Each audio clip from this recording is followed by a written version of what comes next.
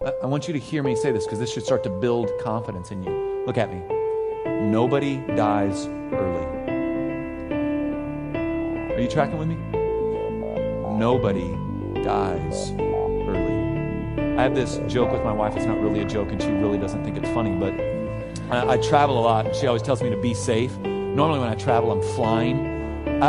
A seatbelt versus 30,000 feet. I didn't know anyone that's won that yet, all right? I just don't know that anyone was like, we crashed, but I was wearing my seatbelt, so we were fine. And so one of the things I always tell Lauren is, boo, I'm untouchable until it's time. And then upon that time, I want to come.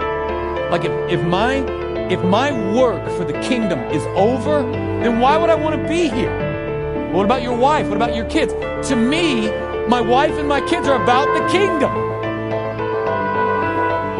If it was just about them, how surface and empty is that? When I look at my beautiful 8-year-old daughter and my 5-year-old son and my 2-year-old daughter, those 3 gifts are about the kingdom of God. My beautiful wife is about the kingdom of God. That's what those things are about. If my role is up, then get me out. Let me go where all the devastation of sin isn't.